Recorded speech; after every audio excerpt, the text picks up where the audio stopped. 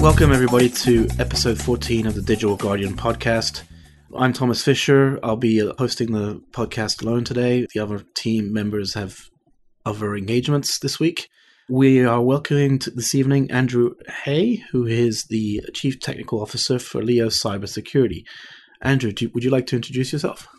Yeah, sure. So thanks for having me on. My name's Andrew Hay. I'm the CTO at Leo Cybersecurity.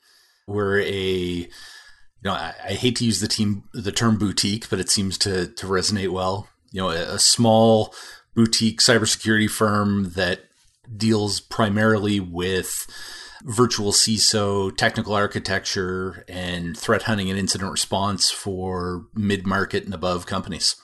That's interesting. So how did this virtual CISO and services come about? What's the reason behind offering these services?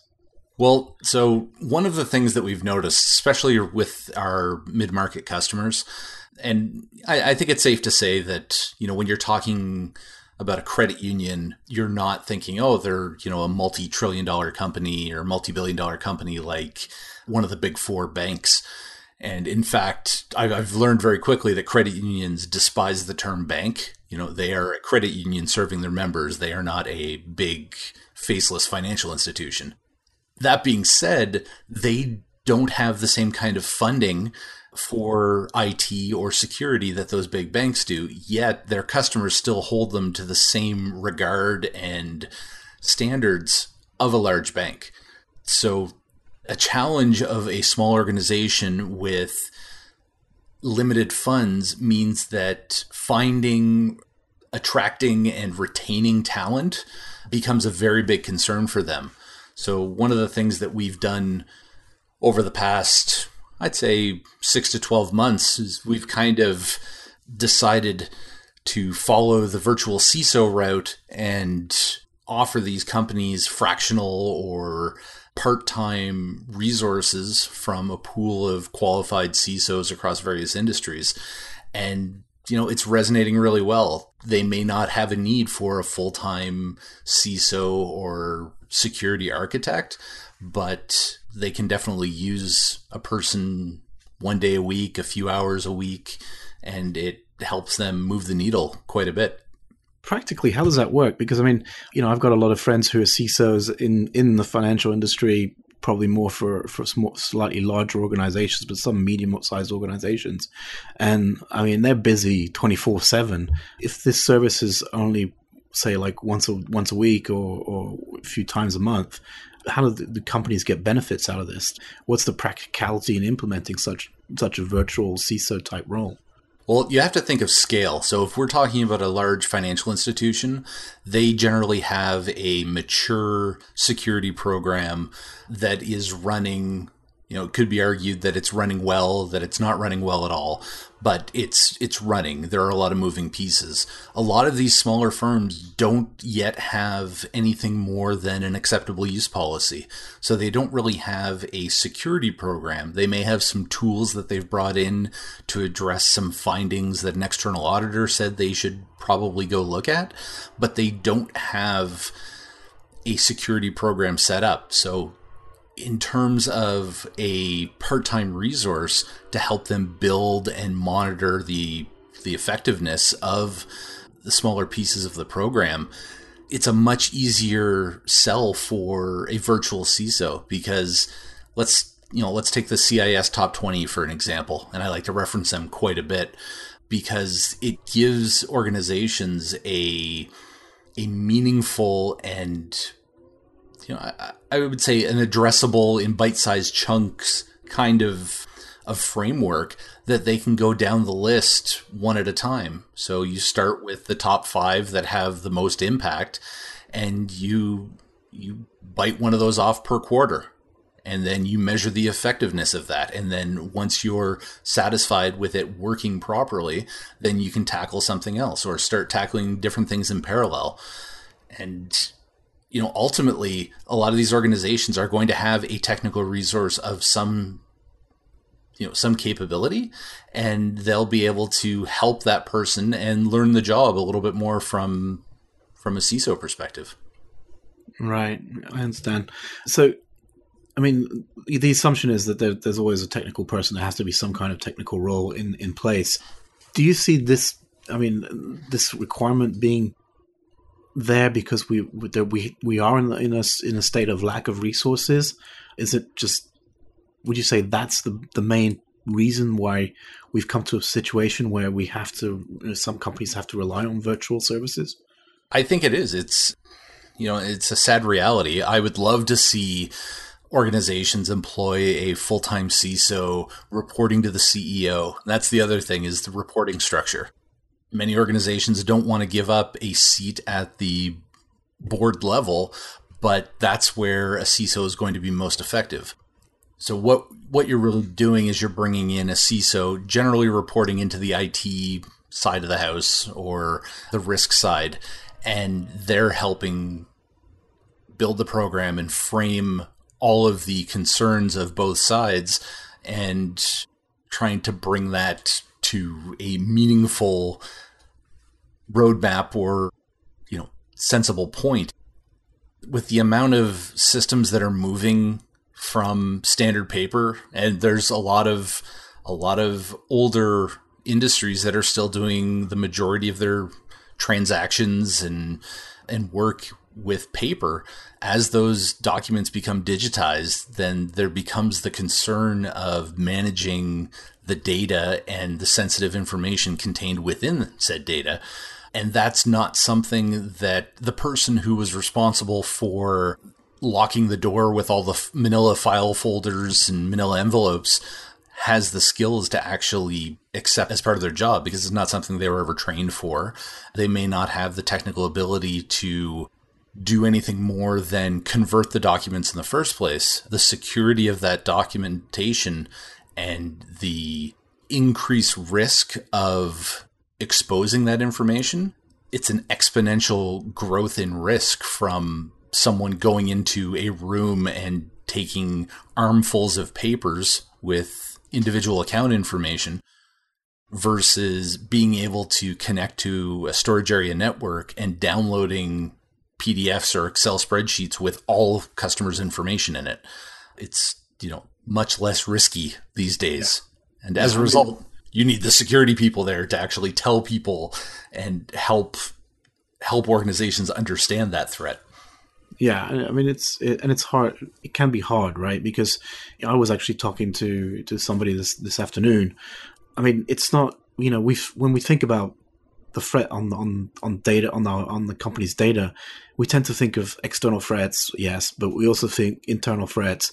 Typically, we point out somebody lower in the organization, right? Like you say, that person who's handling that envelope that isn't necessarily trained well enough to understand the risk associated with managing that data properly. But I mean, I know of cases where there's a vice president of a small insurance, of a medium-sized insurance company that was caught copying data right before he left the company, but right before he was about to leave the company, and not just any Lambda data. He was copying customer information and potential client list, and he was going to a competitor of that company. I mean, this is something. We can talk about awareness. How does that fit into a virtual CISO type and virtual services type activity? How do you communicate that awareness? Because some people in an organization might see you as well, it's an external party, I don't really need to listen to them. How does that fit in? How do you get that awareness aspect, for lack of a better term, to the people and make them understand some of the requirements that you're trying to implement, or some of the compliance aspects that you're trying to implement?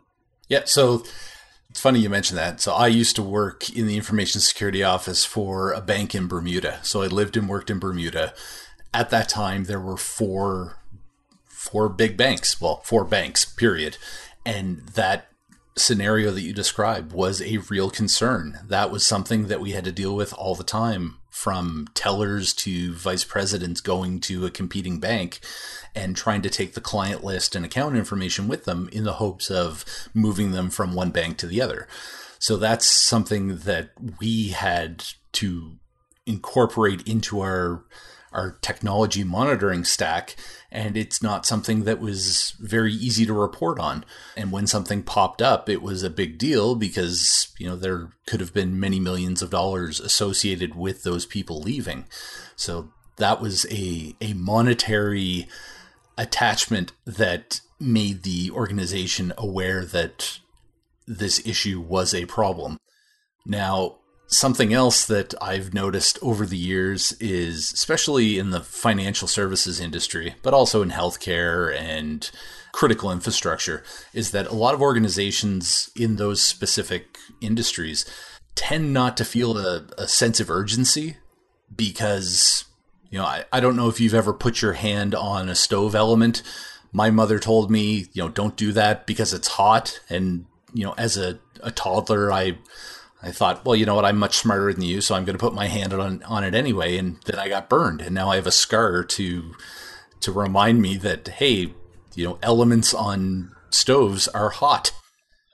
And that the old adage that, you don't know if it's bad if you've never been burned before, it's very true in information security. So a lot of these organizations have never had a significant breach that they know of. Or it's, it may have happened to a colleague or a peer at another institution, but not at theirs, so they figure they're safe.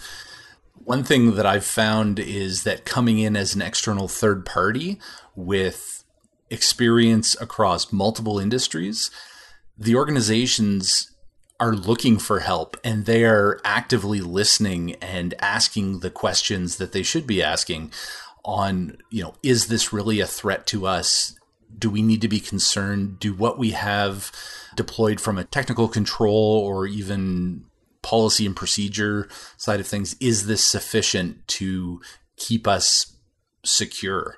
And, they do tend to listen more than the large Fortune 2000, Fortune 500 companies that have large teams, that have a lot of structure and, have a lot of money to throw around to try and protect themselves. Or they're definitely more receptive. Yeah. No. I mean, I see your point. I've always found it difficult, to balance that aspect of somebody coming from outside and telling you what to do versus, somebody with that same corporate culture or with the same interests in keeping the company running properly versus, somebody's only there for a temporary time. I spent some time in consulting. There's always a balance to come out with what advice to adhere to. Along that same vein, one of the things that I try to do and I try to approach it is, I'm from the internet, I'm here to help. I'm not trying to sell you a technical control to fix this. I want to help you leverage what you already have and see if what you're doing is substantial or, adequate enough to satisfy, to help you sleep at night and also satisfy the requirements of the auditors. Because it's very common that an auditor will come in, run a scan, and say, oh, look at all these horrible things that are wrong, and here's a 600-page report, now go fix it. That doesn't take into account any mitigating controls or policies and procedures that the organization already has in place. So they see a 600-page report and they immediately think the sky is falling, our data center must be on fire based on this report. So, if you go in and say, I'm here to help, let's go through what you have already and what has been identified as a problem, and then just start collapsing that into bite-sized chunks that can be addressed and prioritized accordingly. Yeah. I mean, even in large organizations, so, some of them get these large reports and might, tend to ignore some of the recommendations or ignore some of the results just because they've accepted the risk or they just don't want to put the time and effort into changing their way of working. You see that all the time, right? It's not something inherent to a smaller organization. I can see why a smaller organization might panic because, they have more at risk, right? I mean, they've got less, their risk footprint is much smaller than a large organization, or their risk appetite, is much smaller than a larger organization which has some backing and could survive potential pitfalls. I mean, that I can see why they have more attraction to trying to get those things fixed. You mentioned something that was interesting, the technical controls. So do you see, a lot of these smaller organizations, are they still running a lot of their own infrastructure, or are they moving more and more predominantly to outsourced infrastructure, including perhaps the cloud? And how do you deal mostly with mixed environments or mostly static, single type of infrastructure environments? So a lot of the organizations that we're working with tend to be the traditional brick and mortar. We have a data center. We're looking at cloud for small things, but they're definitely not taking a cloud first stance, because, if you talk about financial services, they're still running mainframes for the core banking system. And that's, it's probably not as secure as they think it is. And the last thing you want to do is forklift that and put it in cloud, because it's probably not going to be any safer on the public internet than it is in the private data center. But what we are seeing is a lot of smaller organizations that, again, can't have full-time network and system staff. They'll go to an MSP and they'll outsource maybe their network configurations, firewall monitoring, and management. Some of the low-hanging fruit that would allow them to focus on more triage type incidents and business-oriented projects, as opposed to making sure all the knobs are being turned on a 24/7 basis. Right. No, that's interesting. Because, I can see the reasoning's there, right? You've got that traditional space and it's established. It's just you're lacking those resources. How do you find that? We've been talking on virtual CISO. I know you mentioned you offer other services like threat hunting and incident response. But if we go back to more of the aspects of the teams and the staffing of these teams, how do you see what's the staffing like on the lower levels? More towards the actual operational people that you're seeing. Are they mostly focused general IT people and you need to train them up, or do some of these organizations have both IT and security people? What kind of teams are you seeing out there, and what's the impact on that security operations? So it really does depend on the size of the organization. I've seen some of our customers have a dedicated security person at a very junior level that is really hungry and wants to learn. So as part of that, there's a lot of mentoring and transfer of information, showing them, whether it's how you can reverse engineer malware to, here's an incident response procedure that you can go through, or, if I'm not around, then someone says that there's an incident on a particular machine, here are the steps that you should follow and why. But then there's other organizations that I've encountered where they have a jack of all trades. This person is responsible for everything from the servers to workstations to the phones on their desks to provisioning laptops. They're just inundated with anything and everything. And though they like the idea of being involved in security, frankly, they don't have the time to do it. So they would rather push some of that off and free up their time to do their other 30 tasks that they've been tasked with. Yeah, that's always the problem in smaller teams, right? It's like you're overwhelmed with things that you need to do. You need to keep things running, and you need to keep and respond to whatever incident. And I'm talking generic incident. It could be an IT problem. It could be a security problem. But it's always tough when you're in a smaller team because you don't have necessarily the resources to delegate or to manage project versus incident. It's always hard. Yeah, and there's always insertions like, oh, the CEO lost his phone. Here's the new phone, and go show them how to use it, because they're not going to understand this new phone compared to the old phone, and that could eat up an entire day. Yeah, or the CEO's seen some new technology that he's really interested in and wants it in operation as quickly as possible so they can try it out and see if it brings anything to what they're doing on the day-to-day basis. So we actually had a CEO one time who he swore up and down that he needed a Mac to do his job. and not like a MacBook Pro or anything. I'm talking like an old Mac desktop. And we told him, look, we have no one on staff that can troubleshoot or support this. And he's like, oh, okay. So then he went down the street, he bought one, brought it back to his desk, and then logged a help desk ticket saying that he needed someone to come up and set his computer up. So and we're like, okay, I guess we're doing this now. I guess we're supporting Macs. Yeah. I mean, that's it's funny you mentioned that, because I mean, it's also one of the ways that the iPhone got into corporate environments, right? I mean, it's just the top executives coming in with the device and saying, "Oh, I want this on the network. I want to be able to read my corporate email from this device."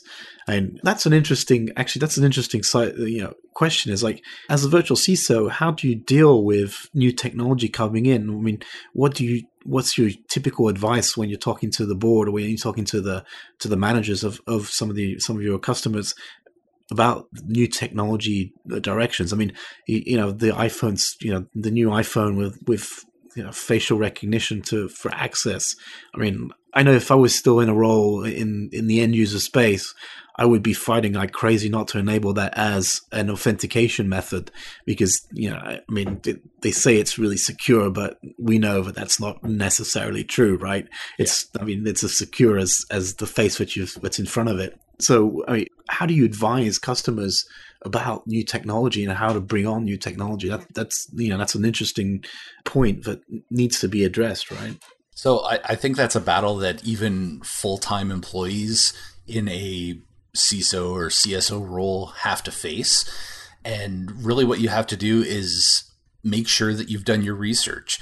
Say, these are the known threats to enabling this and allowing it on the network as part of a anointed system that we want to have operating on our network. These are the risks, and we need to, as a group, decide if this is something that the business wants to accept as a risk.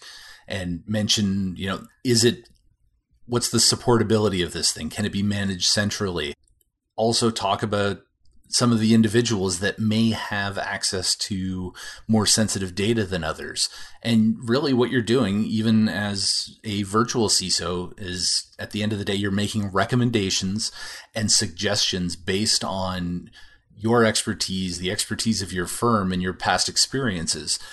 And you can fight, but you're not going to die on the cross just because you personally believe that a particular device shouldn't be on the network. It's not your decision. You're in a recommendation phase. And kind of as a side note, I know someone who recently was a CISO at a large company, and he was told that the organization was going to accept a particular risk, and he resigned because he personally could not back the organization accepting that particular risk, because ultimately it would adversely impact the business and probably his career if he were to go to another firm. So he graciously bowed out. He's like, I understand that you want to accept this against my judgment or my better judgment. So as a result, unfortunately, I'm going to have to go somewhere else. That's an interesting point. I mean, ethics is a tough battle, right? Because there's the personal aspects of what you believe in and what you're willing to accept as acceptable behavior and acceptable ways of working, versus what a business might try to push and might try to. Yeah, you definitely have to pick your battles. Yeah, I mean, you have to pick your battles, but I mean, ethics is an interesting aspect, right? I mean, there's lots of things that I probably would have, in the same situation, I probably would have said the same thing, right? I would have left the organization because there's certain things that I strongly believe in and that I think businesses should be doing and the ways that businesses should be operating, and and if a business violates that way, am I, in my own ethics, can I actually sit there and continue to work for that company when I know what they're doing and from my personal belief is wrong? I mean, but there are extenuating circumstances that could adversely affect that as well. Like, what if let's say you had 3 kids who were, all school age, or 2 of them were going to university that you were paying for. Maybe your significant other lost their job. Do your ethics take over, or are your ethics greater than the responsibilities you have as an adult to your family? Yeah. And I firmly believe that if the job market wasn't so hot for CISOs right now, a lot of people would be second guessing their ethics and their convictions because they would need that job. And that is not the case right now. Security jobs are, they're available. And for the right people, you have that ability to make the decision of where you're, Where you want to go, right? it's a seller's market right now for CISOs. Yeah. I mean, it definitely is. I mean, even globally in I think in the infosec industry, it is a seller's market, right? There's so much demand right now that, I mean, if you do have a problem with what you're facing and what you're doing, there's potentially a way out, right? We're not in the situation where you might have to sit in that chair and bite the bullet, so to speak. While you were talking, I was thinking about another point is the aspects of, I mean, you probably don't see this because, companies are hiring you to actually do the work. So it's a contractual basis. But I've talked to some CISOs where, they're on board, they're in the company, they're doing they're trying to get the job done. But at the end of the day, I mean, they're unable to progress, right? Things just don't progress at the speed that they would like. In the same way, I've talked to some CTOs in some industries where they want to change the way things are being done, integrate security into the products or things like that, but it's just not moving because they're getting pushback because of the cost, because of, it's just not part of the business roadmap. What would you recommend to people who are facing that situation where they can't get things, into play, or they're having problems just getting the work not done, but they're actually having problems getting the work initiated and having problems moving the company in the directions that they need to go to be more secure? What kind of recommendations would you tell people in that situation? So that's the $1 million question, right? How do you get blood from a stone, or how do you move an immovable object? And there's certain people that are convinced that the way they're doing things on a day-to-day basis is sufficient for the continuity of the business and the security and safety of their customers and employees. And it really comes down to negotiating tactics. So in business school, you learn how to negotiate effectively and how to pick your anchor points and really ultimately your walk away. Like, when are you going to give up on a particular fight and, save it for another day? A lot of organizations, and I see this with a lot of like very technical people that have come up through the ranks, where they take the approach of, you need to listen to me because I'm very smart and I know this is a big problem. And if you don't do this, you're an idiot. That really doesn't resonate well with someone in senior management, because really nobody likes being told that they're an idiot. And they also don't want to be made to feel as if they're intellectually inferior. So you have to approach it. There's certain tactics where you can advise people on how to better manage certain personality types, and not just say that, this has to be done or it's the end of the world. You have to put a business case together that aligns with what that individual or group of individual cares about most. Like for a financial services company, are they more concerned with being able to take money in from their customers? Or are they more concerned with being able to service the customers if they want to take the money out?